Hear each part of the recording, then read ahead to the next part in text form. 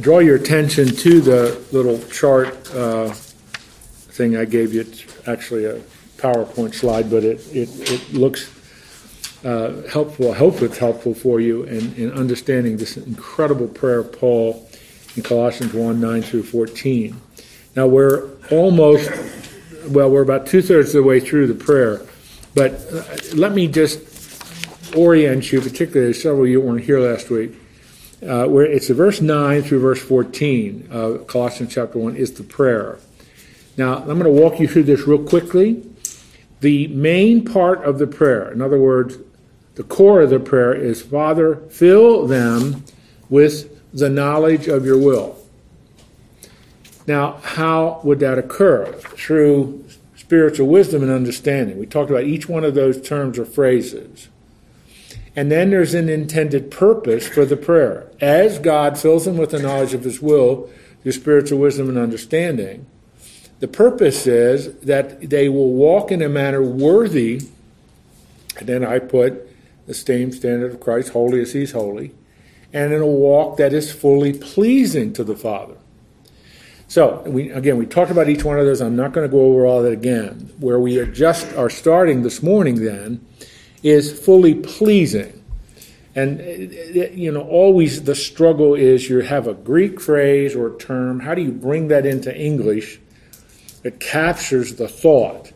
And I really do like how the ESV, which is the translation I'm reading from, translates that fully pleasing.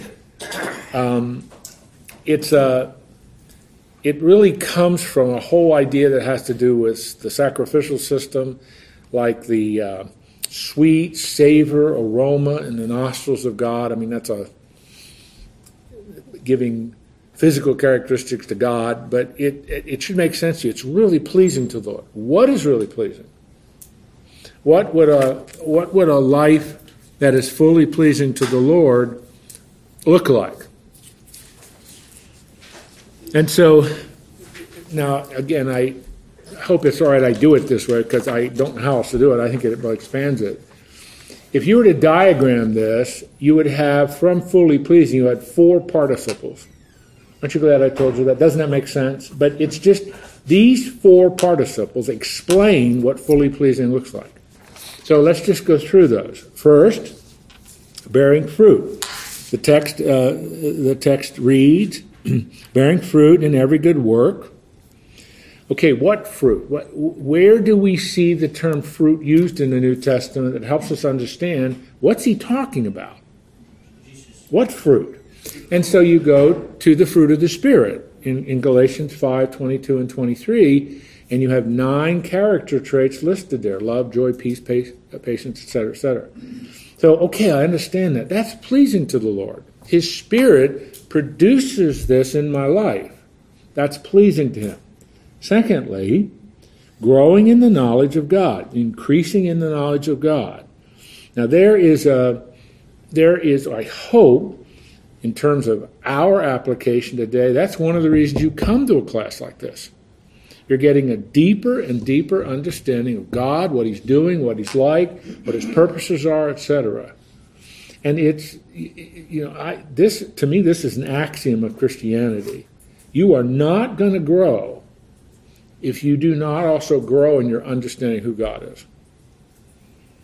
If you look at God as a fair weather friend, just, you call on him when you get in trouble, and the rest, you don't want anything to do with him, that's not what he wants, and that's not pleasing to him.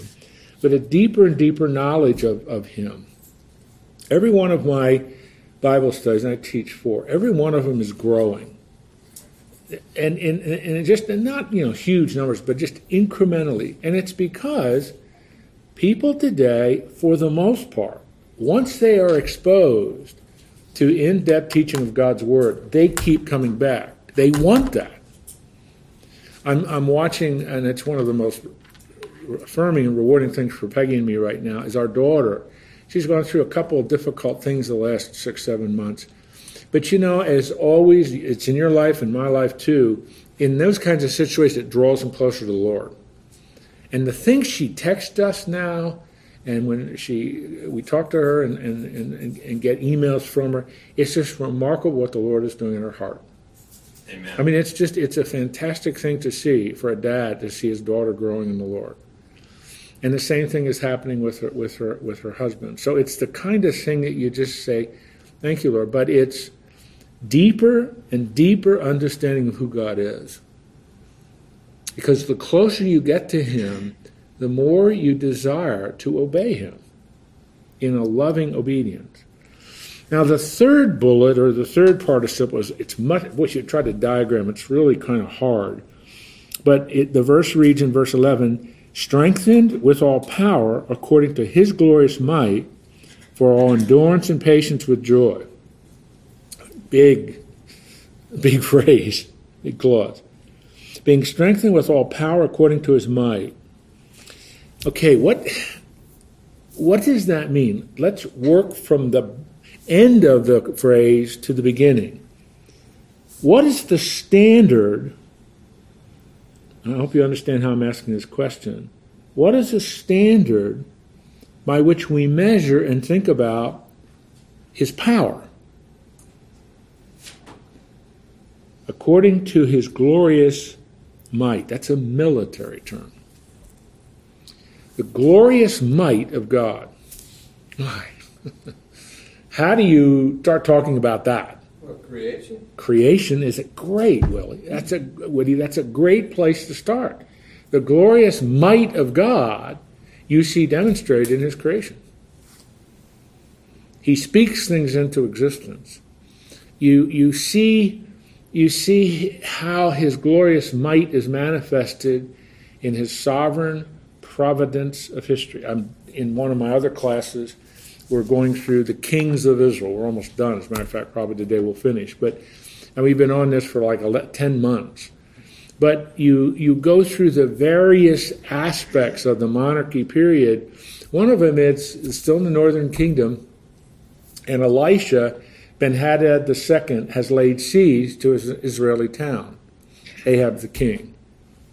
And the servants of Elijah are just absolutely melting out of fear. Do you remember what Elijah does? Show my servant your armies, Lord.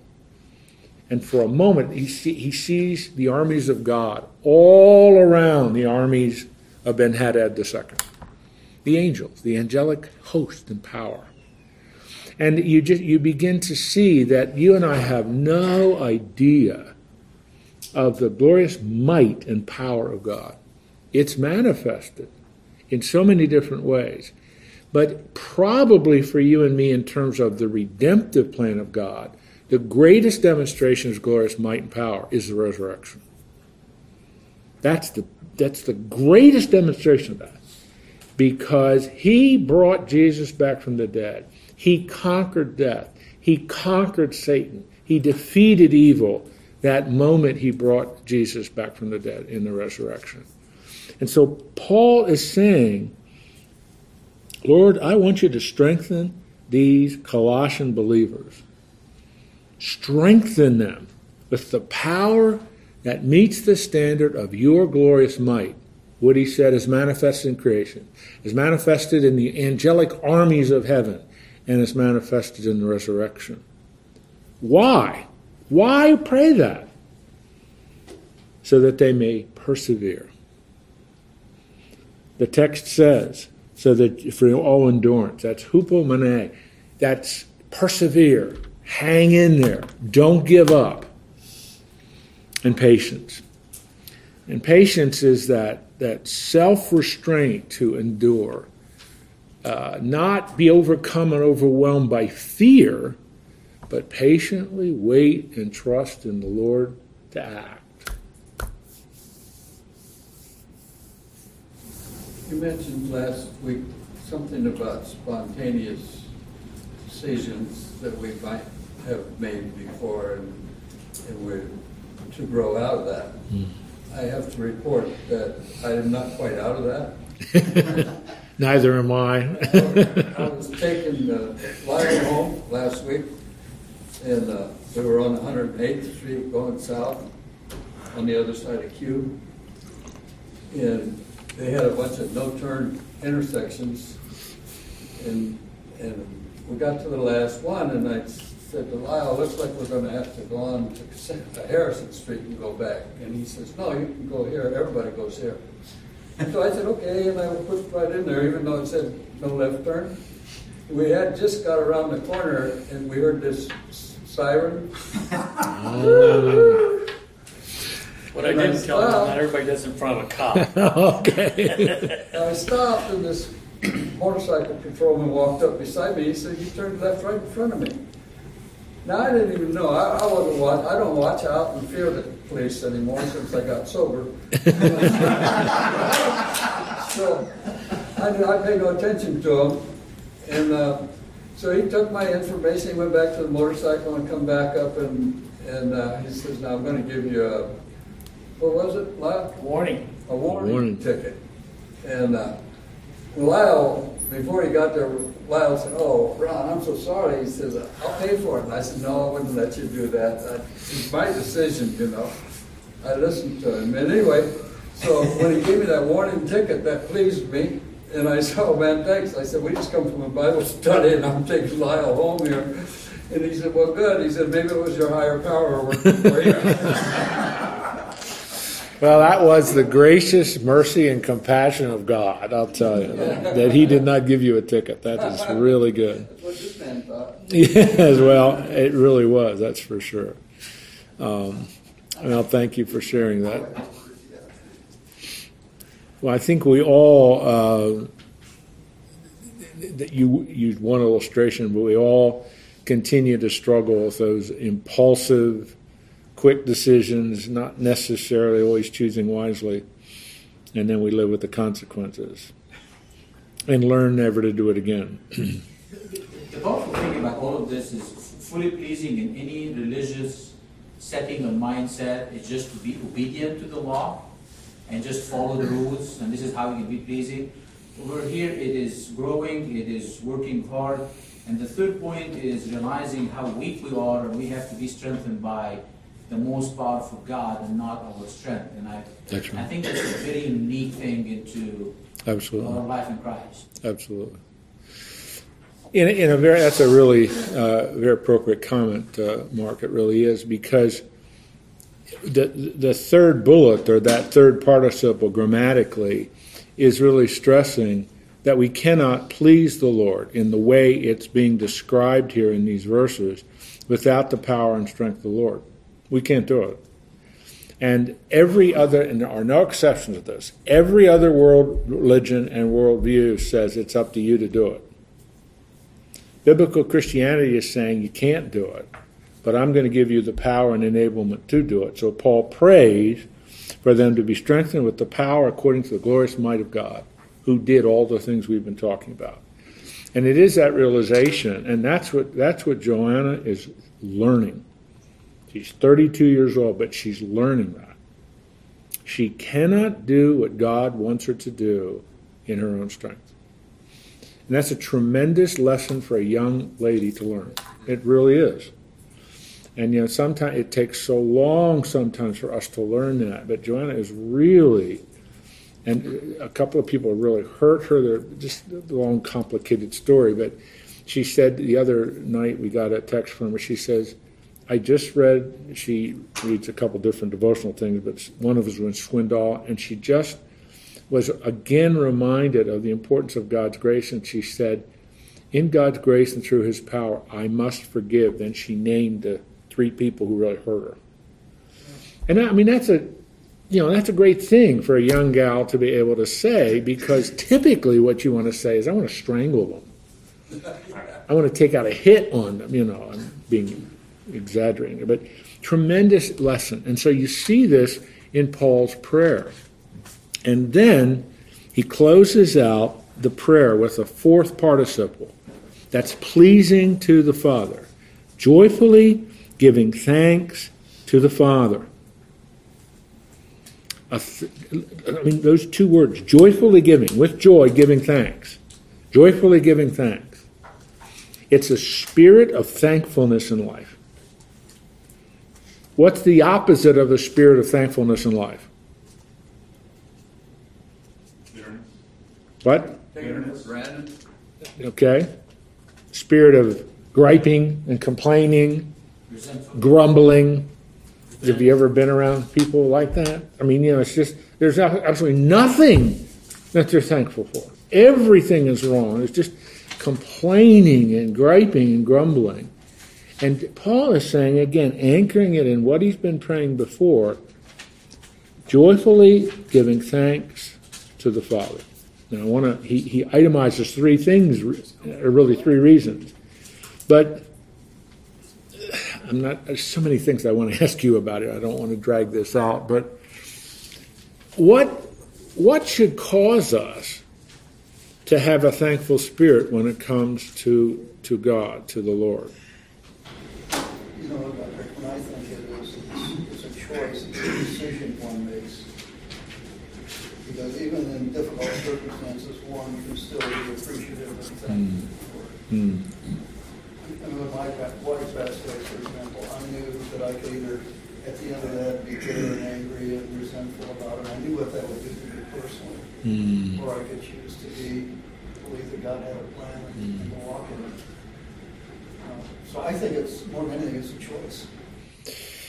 Well, that's absolutely spot on there. It's could we even say, Jim, to an extent, even in the mundane things of life, as well as extraordinary things of life, like you faced a number of years ago with your wife when she got sick. Every morning you wake up, and your choice is: am I going to be a grump today, or am I going to be thankful today? Absolutely. Am I going to thankful today for life, for another day, to enjoy the life, whatever it is, however old we are? That's a tremendous virtue to have in life. My mother, who died, in April, as you know, my mom was one of those individuals who, her thankful spirit was so contagious. My father wasn't like that. My father was very difficult to be around day after day. But my mom was just that smiling, incredibly gracious and thankful about almost everything in life. And so when I read something like this, immediately, even as I read it a moment ago, I thought of my mom. Because that's what she modeled before us as her children, that joyfully giving thanks to the Father. Now Paul gets real specific, though, and this closes out the prayer. There are three reasons for us to have a thankful spirit. Look at this, the first one. He qualified us to share in the inheritance of the saints in light. That's a big statement. But how did he qualify you and me to share in the inheritance of the saints? Blood of Christ. The death, burial, and resurrection of Christ. Jesus Christ, by making that provision, he has qualified us. We put our faith in Christ. We now are part of the inheritance. We're part of all the promises being fulfilled. It's a tremendous reason. Good night, yes. Despite all that's going on in my life that's such a mess, Jesus Christ has made it possible for me to be qualified for the inheritance of all the saints. Heaven. New heaven and new earth after the kingdom period. So that's something to be thankful for. No matter how sick, how debilitated, how old, whatever the story, thankful that he's qualified. He doesn't stop there. This is really significant. Secondly, he delivered us from the domain of darkness.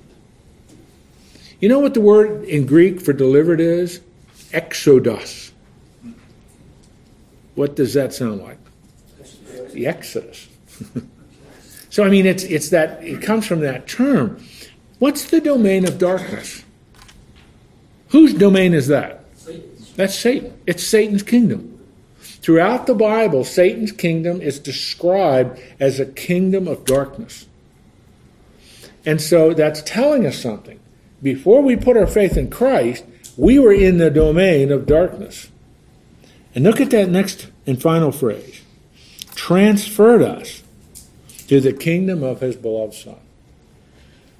He changed our citizenship. He did it. We didn't do it. We have a new passport. Our old passport was we were residents and citizens of the kingdom of Satan, the domain of darkness. We put our faith in Jesus Christ. We're new to citizens. We get a new passport. Now we're citizens of the kingdom of his dear Son. And that no one can take that passport away from you. I'm trying to use an analogy that I hope makes sense. But that's a fantastic, it's rarely put so succinctly in the Bible of what God has done for us. Transferred us from one kingdom into another kingdom with all the rights and privileges that go with being a citizen of that kingdom. And so oh man, yeah, I have a lot to thank God for. So he itemizes 3 things to be thankful for. He qualified us for your inheritance, eternal life. He transferred you from the kingdom of darkness into the kingdom of his dear Son. And so no matter what's going on in my life, I can thank Father for that. Now, he's not quite done because it's like he just can hardly contain himself. Kingdom of his beloved Son, he adds one more statement of Jesus, in whom we have redemption, the forgiveness of sins. It's appositional. In my Bible, what I did, in whom we have redemption, I put a little equal mark then, equal sign. Redemption, which equals the forgiveness of sin. So redemption, these are 2 words. Redemption, there are 3 words for that in the New Testament, but they all mean to purchase, to buy. So Jesus redeemed us. The beloved Son redeemed us. And Joel said it in answer to my other question. What was the price of the redemption he paid? His blood. He shed blood. The result of that is the forgiveness of sin. And we've talked about that before. This is the judicial forgiveness of God. The language of one of the Psalms is, God takes our sin, forgives them, and buries them in the depths of the sea, and remembers them no more. Now, this isn't in the Bible, but it should be. And then he puts a sign there, no fishing. But that's not in the Bible. But it seems like it should be. So, I mean, Paul's he just keeps dumping all of these tremendous truths, one after another. But the kingdom of his beloved Son in whom we have redemption, he purchased us, he bought us, we're no longer our own, which results in the forgiveness, judicial forgiveness of sin. Okay? That's positional truth. It's positional truth. And you put your faith in Christ, none of this can be taken away from you. This is who you are. And we give thanks. Yeah, and it's the reasons why we can give thanks to the Lord. You put your faith in Christ, you're in God's family. Yep. And he's not going to forget you, he's not going to let you go, he's not going to protect you. Nope. Where else? He's not going to kick you out of the family. He will, as a good father does, he will discipline us when we need to discipline. But it's just, because we're in the family. It's a fantastic prayer. Wouldn't you agree? I mean, it's just one of the great prayers of the Bible. It's almost as good as the one Woody prayed earlier for. Not quite, but almost good. No. Are there any questions or comments about this prayer? I mean, we spent a good chunk of last hour on it, and almost a half hour this hour on it. It's a great prayer. I hope it's a blessing to you. And Could you speak a little bit to the term light? What term? Light. Light. Well, I looked it up. I just want to see what you're- Well, there are 2 different ways to approach it, it seems to me, in terms of the whole 66 books of the Bible. One is that light is associated with a very key attribute and activity of God as he creates.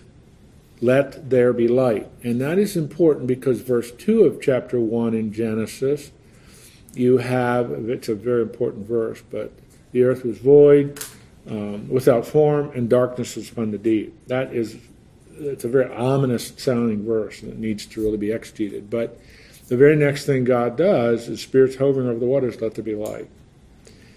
And light is used then as a metaphor to describe who God is. God is light. Jesus comes into the world, and in John's Gospel, there's a whole section on it, when he says, I am the light of the world. And as you watch him develop that figure of speech, he says, my light, I'm paraphrasing, but my light conquers darkness. And what did we just read? The domain of darkness is the domain of Satan. So as Jesus comes into the world in the incarnation, what is he invading? To use a military term, he's invading the kingdom of darkness. And as Jesus comes into the world, every time Jesus says something or does something, he is exposing darkness for what it is. Are you following through with that's how the Bible presents that. The other aspect of it is that light is always associated with the kingdom of God. That there is no dark. As a matter of fact, if we've understood this correctly, it's kind of complicated, but in the new heaven and the new earth, there will be no darkness at all. There will be no night. Which is really interesting. I mean, if you've ever been way up north, the Scandinavian countries, Alaska, where there are some days in the year that, it's light all the time. The sun never goes down, and other times where it's dark almost all year. And you kind of think, I know in parts of England where my son lives, in London, they go through many months of the year where it's just damp and dark and dreary day after day after day. They've done a lot. That affects your psychology. It really does. And then the sun comes out, and then every single citizen of London is outside that day because there have been months where they've been cooped up, where it's dark and damp. They can't go out. Now I'm exaggerating a little bit, but there is something about the way God created us. We love the light. We don't like darkness. I'm sure this was true. When my little children, my children were real little, they didn't want to sleep without a light. So, we bought them and all these crafty little nicks, things of night lights. For Jonathan, it was a car, and for Joanna, it was a polar bear. I don't know how we found those, but Peggy did. But because light helps communicate comfort, security, safety, whereas darkness doesn't. What does Jesus say? Men love darkness because their deeds of evil are done in darkness. So that's a long answer to your question. And I might expand just a little bit on it, to let you know that it was Paul speaking to the church In Colossae. He was trying to enhance their faith and boast for them. And the interpretation I got was that the light is this context of spiritual capacity coming from new birth or being born again in Christ. That's great. Absolutely. Absolutely. And then, you remember what Jesus says in Matthew 5? You are the light of the world. What's the context for him saying that? The Beatitudes.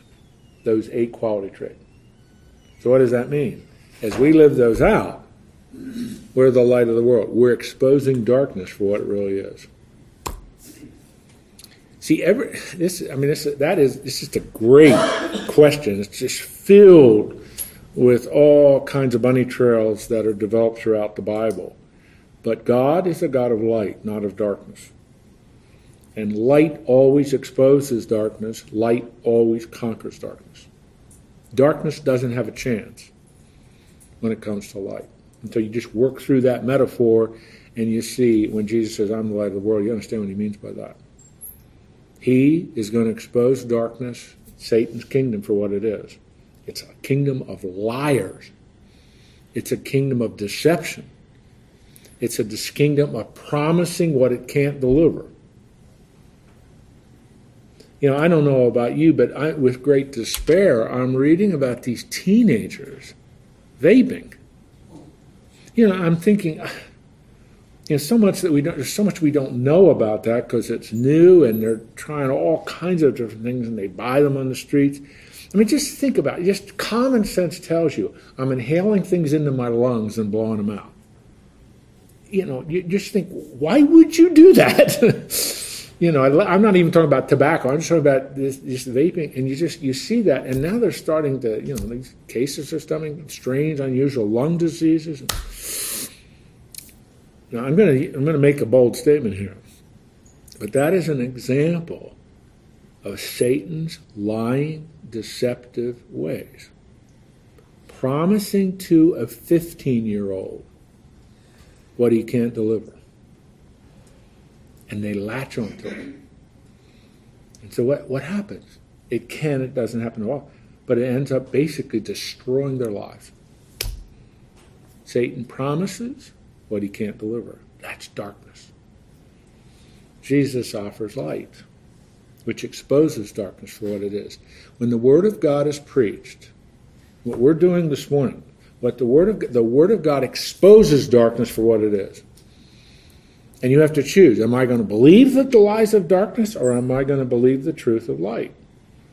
And, you know, in everything that is a part of our lives, God wants us, as the more and more we read and the more and more we come to choose the kingdom of light and reject the kingdom of darkness. And only in the power of Jesus can we do that. All right. Oh, now we're into one of my favorite parts of the whole Bible. It's a big statement, but it is. Now, Paul launches into, starting in verse 15, the main part of the book, or the letter, I should say. Because remember, Paul wants to counter a heresy that is creeping its way into the church at Little Colossae. They have a distorted, warped view of Jesus. So Paul launches into one of the greatest descriptions of Jesus there is in the Bible. It's short. It's almost pithy. Bang, bang, bang, bang, bang. But I'm going to strive here to the best of my ability to help you understand the structure of this so you understand the power of this. So let's start with verse 15. He, now to whom is that pronoun he referring? Jesus. To Jesus, the Son of God, the beloved Son. We just saw him discussed in the previous verses. So he, the beloved Son, is the image of the invisible God. Again, we're going to do a lot. I'm going to take about 3 sheets of paper. Is that all right? First of all, when he says he is, this is Paul writing, Jesus is the image of the invisible God. That word image. The Greek word there is icon. Now, that doesn't mean anything to you. But what English word do we get from that? Jim said it, icon. The English word icon comes from that. So what does that mean? This was used, the word icon was used in the Roman Empire. Every time a new Caesar came on the throne, he'd issue a whole bunch of coins. And whose image was on that coin? The new Caesar. Every time a new Caesar came on the throne, throughout the entire Mediterranean world, you'd see statues of him now in every town, in every crossroads, at every tax collecting center. Why? The ubiquitous nature of Caesar. Isn't that a great word, ubiquitous? You know what ubiquitous means? Everywhere. So, in other words, and it was exactly the Roman and Greek sculpture was portrait sculpture. Do you know what I mean by that? Exactly representing what he looked like. And I mean, we have found hundreds of these in archaeology. There's one that was found in Israel a couple of decades ago of Hadrian, the great Caesar Hadrian. It's a perfect icon of him. You want to know what Hadrian looks like? You look at that. So that's what Paul is communicating here. You want to know what the invisible God looks like, who is spirit? What's the answer to that? Look at Jesus. Now let's buttress this with what Jesus says in John chapter 14. Oh, I don't know the exact verse. I think it's close to verse 9. But Philip is asking him questions. They're in the upper room. Philip's asking him questions, and he says, Jesus, show us the Father, and it'll satisfy us. You remember Jesus' response? Yeah, Philip, I've been with you so long, and you still don't understand it? He that has seen me has seen the Father. Amen. You want to know what the invisible God is like? You look at Jesus. Hebrews chapter 1, we studied that last year. Hebrews 1 through 3. In these last days, God has revealed himself through his Son. The fourth and final revelation of God. And so that's what Paul is saying. You want to know, Jesus is the image, the icon, the exact representation of God. You want to know what the invisible God looks like? Look at Jesus. He is the revelation. Now, he doesn't stop there. This phrase has created so much confusion, and the reason it creates confusion is people don't understand what the Greek word means. But he's the image of the invisible God, comma, the firstborn of all creation. So statement number 1 is he reveals God, the perfect representation of the invisible God. You want to know what God is like? You look at Jesus. Jesus is the greatest and final revelation of God. The second thing he says is he is the firstborn of all creation. Now, the Greek word there is prototokos. Now, I know that doesn't mean anything, but I want to write this down because that's really important. If you're really going to do in-depth study, you have to understand this is a unique Greek word. Now, when you read that word in English, firstborn of all creation, what comes to your mind? Do you understand the nature of my question? Adam, maybe. Huh? What's that? You would think of Adam, maybe. Okay. Glenn? I thought you I said... just said Adam. Oh, Mark said? I said Adam. Okay, Adam. So, But I also think push that a little further. If you're firstborn, what is in English, what's the inference you draw from that? inheritance. Well, That family, firstborn of that family. okay, meaning there was a time when you didn't exist, now there's a time when you exist. Let's put it another way. When you read the word firstborn, you think of birth. And if you're thinking of someone being born, then in terms of their attributes and qualities, firstborn of all creation, would you say is eternal? No, there's a time he wasn't. There's a time he is. That's not what firstborn means in Greek. That is not what prototokos means. Now, I'm going to utter a sentence here. It's a really important sentence. Firstborn, prototokos, has nothing to do with origin. It has everything to do with rank. Position. Do you understand? I'm going to repeat that sentence. Prototokos, we translate it firstborn, has nothing to do with origin, beginning. It has everything to do with rank, with position. Do you want me to say it again? I'll repeat it one more time. Prototokos, firstborn, has really nothing to do with origin or beginning. It has everything to do with rank, with position. And Paul is explicit on that. First, born of or over all creation. See what he's doing? Preeminent over everything. Pardon?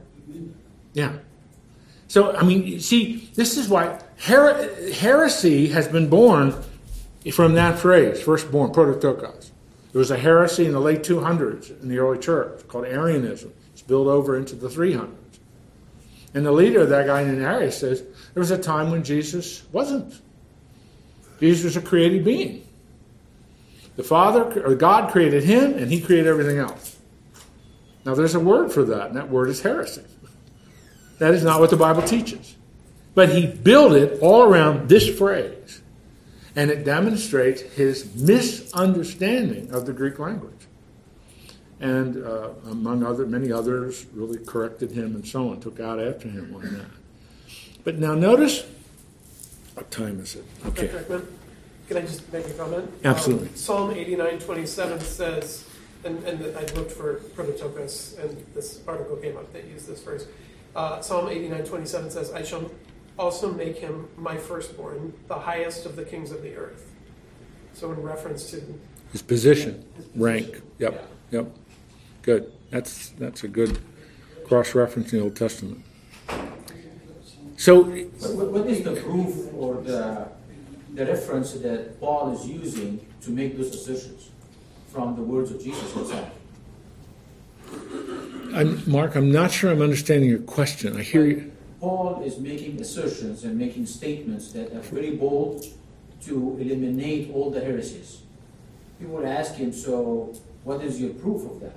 That's verse 16 and 17. Okay, the proof of why he makes this claim is verse 16 and 17. That's a great question. Is everybody with me? I mean, I don't want you, because I'd like to try to do a lot in 15 minutes, but I don't want to go too fast. Firstborn is an exact translation of the protocol. Yeah, because in terms of in a family or extended family situation, who has the rank and position? The firstborn. The oldest, the firstborn. And so what Paul is, and that is why it is not inaccurate to translate it firstborn, because there's almost no other single English term that captures the preeminence of this person. What buttresses it is what is in verse 16 and 17. Why does he have this position of preeminence? And Paul's articulated reasons for this are very, very clear. And that's what I want to work into. Are there any other questions?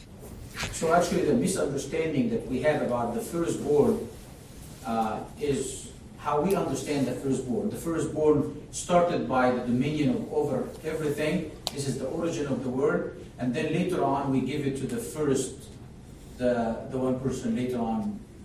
We try to honor the firstborn by giving them the thing. So our misunderstanding is the second, not the first. Make sense? I think so, yes. He's choosing a term, get warm. He's choosing a term that must be clarified in terms of getting its full meaning by the context in which he's saying it. Okay? He's not saying he's firstborn in a family because he's the oldest and inherits all the property. That's not what he's saying here. He's firstborn over all creation. Why? Paul offers 3 reasons. There's a little Greek word there that begins verse 16, gar, which means reason. He offers 3 reasons. 3 reasons for this claim. What is reason number 1? Look at what he says. Now, verse 16. For by him all things were created. What is captured in the phrase all things? All things. All things, everything. Is anything left out? Was not captured. Yeah, right. But so we don't miss that. Paul really elaborates on what he means by all things, in heaven or on earth. The geographical and spatial boundaries of how we think about things. Heaven and earth. Secondly, visible and invisible. Now, you just think heaven and earth. In In English grammar and stuff, these are called merisms, the two opposites of everything. The two, and everything in between. So heaven and earth and everything in between. Visible and invisible and everything in between. When you think of visible, is there anything excluded from visible and invisible? No. Is there anything excluded? No. And then he adds, this is really important, whether thrones or dominions or rulers or authorities. That can have two applications, visible and invisible. Thrones, dominions, rulers, authorities in the visible world. Thrones, dominions, rulers, and authorities in the invisible world. That's why we take from this and some material in Ephesians and some material in the things Jesus says that there are ranks to the angels. There are ranks of authority in the angels. We know, for example, there's archangels. Michael is a named archangel in the Bible. So what I'm saying is, and this is what Paul is saying, the thrones, dominions, rulers, and authorities in the visible world, the thrones, dominions, authorities, and rulers in the invisible world. So it's not only all things heaven and earth in between, all things visible, all powers and structures in both worlds. Now, as Paul has elaborated upon this, is anything left out? All things were created. So reason number one, why he can make that argument of Christ's preeminence is that he is the creator. And the creator of all things. And Paul has gone out of his way, and I'm not going to write all that down, he has gone out of his way for us to understand absolutely nothing is excluded from all things. So, is that a reason for the preeminence of Jesus? For him to be first in rank and authority over all creation? Yes. Second, verse 17. Oh, forgot. Oh my goodness. The end of verse 16. All things, this is repeating that again, were created through him and, what's it say? For him. The purpose of all things is realized in Jesus. That's a good sentence. I just thought of that. I ought to repeat that. The purpose of all things are realized in Jesus. Everything finds its purpose in him, for him.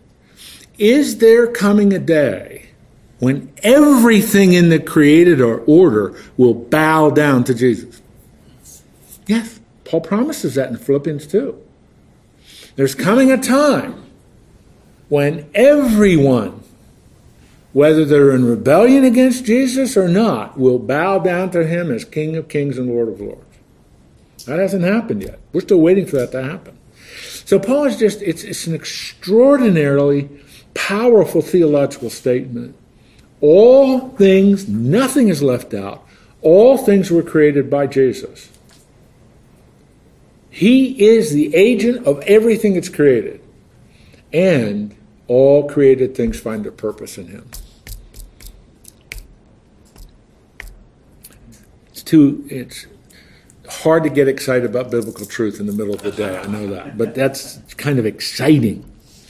It really is. 17a. Would you notice, please, the word and? That's a coordinating conjunction. Aren't you glad I reminded you of that from English grammar? But Paul is linking reasons together. And he is before things, and in him all things hold together. So you have two more reasons. First of all, Paul, it's really strange. In the original language, it's kind of weird. It really is how it reads. But he is before all things. Now that's the same phrase, all things, that we saw in verse 16 and the end of verse 16. He's continuing that. So, how do you speak of Jesus Christ in terms of time? Pardon? He's before all things. He's before all things. What does that mean?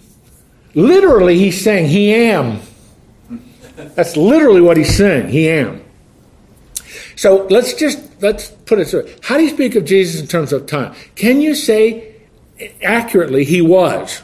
No. No. Because he always has been. Can you say he will be, future tense? No. So how do you talk about Jesus? He is. He is. He am.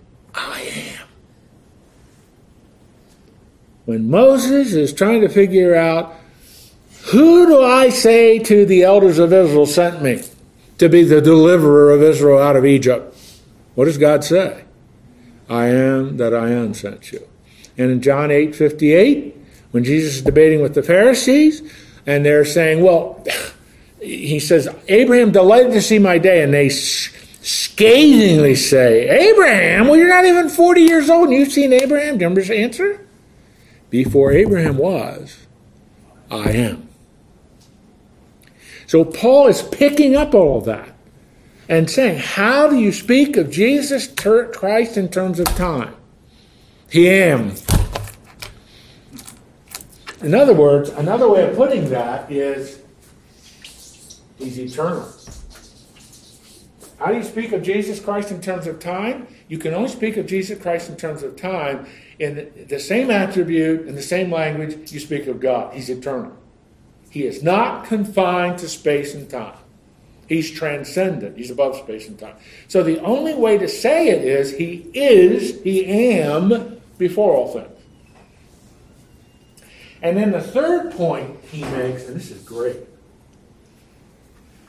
The third point is, and in him, and here's that phrase again, all things hold together. So he is the sustainer of his creation.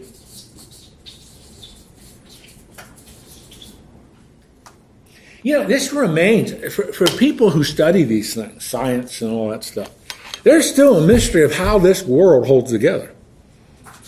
When I was in college and I had chemistry, I studied, and I learned that matter was made up of molecules, which were made up of atoms, which were made up of electrons and protons and neutrons spinning around, moving, a crazy thing, and the number of them determined the element and all that stuff.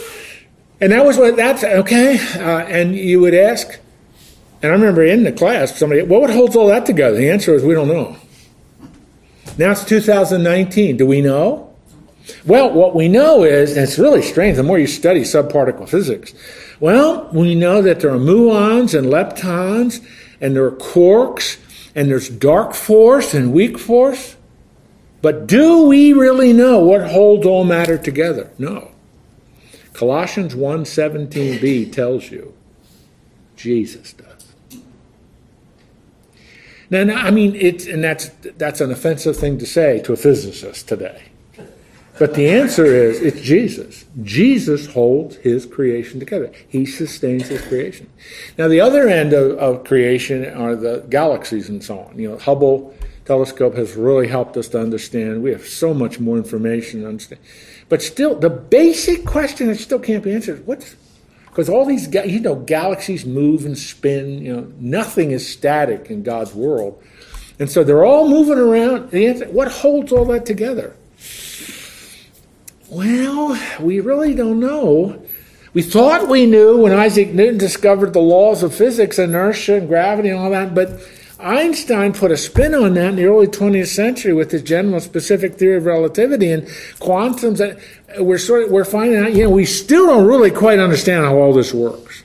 With all the brilliance of all these people and the trillions of dollars we've thrown at research, we still don't understand it. Jesus, who is the creator of all things, the eternal God, holds his world together. And that's an extraordinary claim of the Apostle Paul here. All things hold together. One commentator has put it, it's almost irreverent, but one commentator has put it this way: Jesus is the cosmic glue of the universe. That's not bad, is it? You can remember that. You get the I really like this passage. I mean, it's only 3 verses, 15, 16, and 17.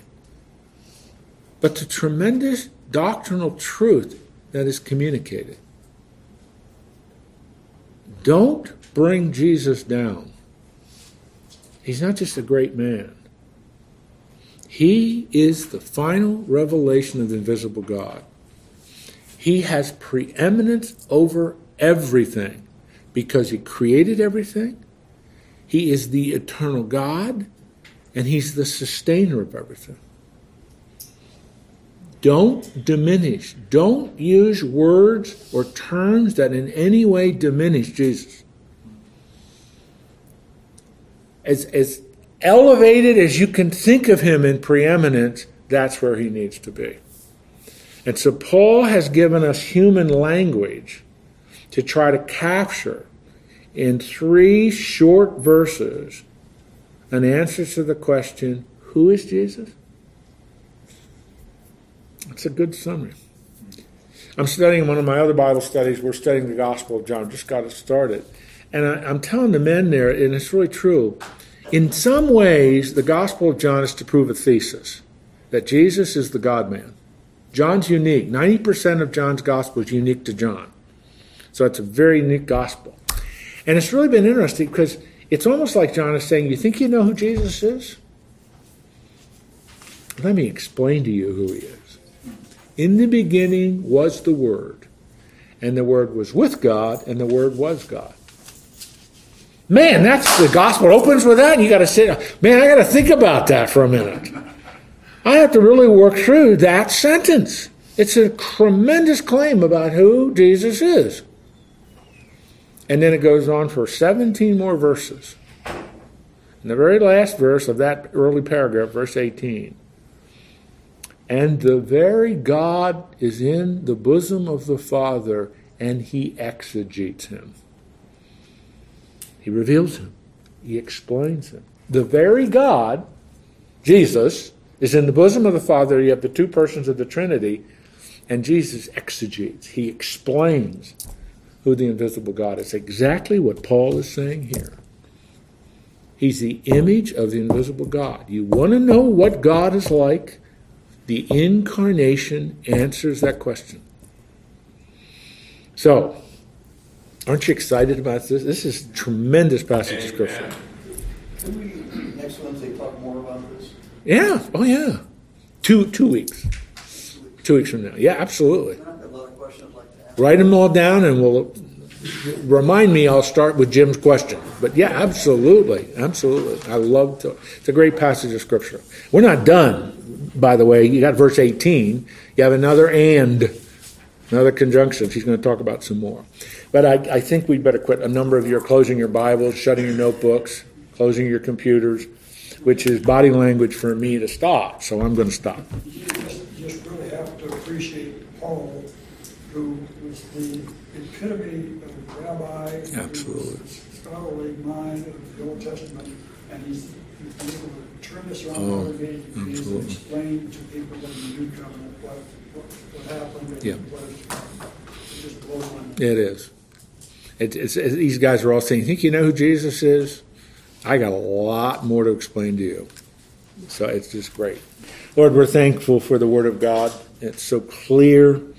It explains things to us. It creates lots of questions, sometimes some tension, but it explains to us in the fullness of words who Jesus is. We can't diminish him. We can't underrate him. We can't try to bring him down as just another great man. He is the God-man. Undiminished deity plus perfect humanity united in one person. And Paul's trying to capture some of that in these 3 pithy statements in 3 verses, verse 15, verse 16, and verse 17. Tremendous truth that we need to chew on and think about, meditate upon, and allow your Holy Spirit to help us internalize it, to make it a part of our being. This is who Jesus is. Thank you for that. Thank you for these men that are willing to take an hour or so out of their busy Wednesdays and study the Word of God. Thank you for each one of them. Bless them in their respective areas of work and ministry and service, their families, their spouses, and all the different aspects of their lives. Our prayer is always, Lord, and I pray that for myself as well as for these guys, that we'll go from here to represent you in word and deed well. We are your light. We are your salt. We want to do that well. We'll ask all this in Christ's name. Amen. Amen. See you in 2 weeks.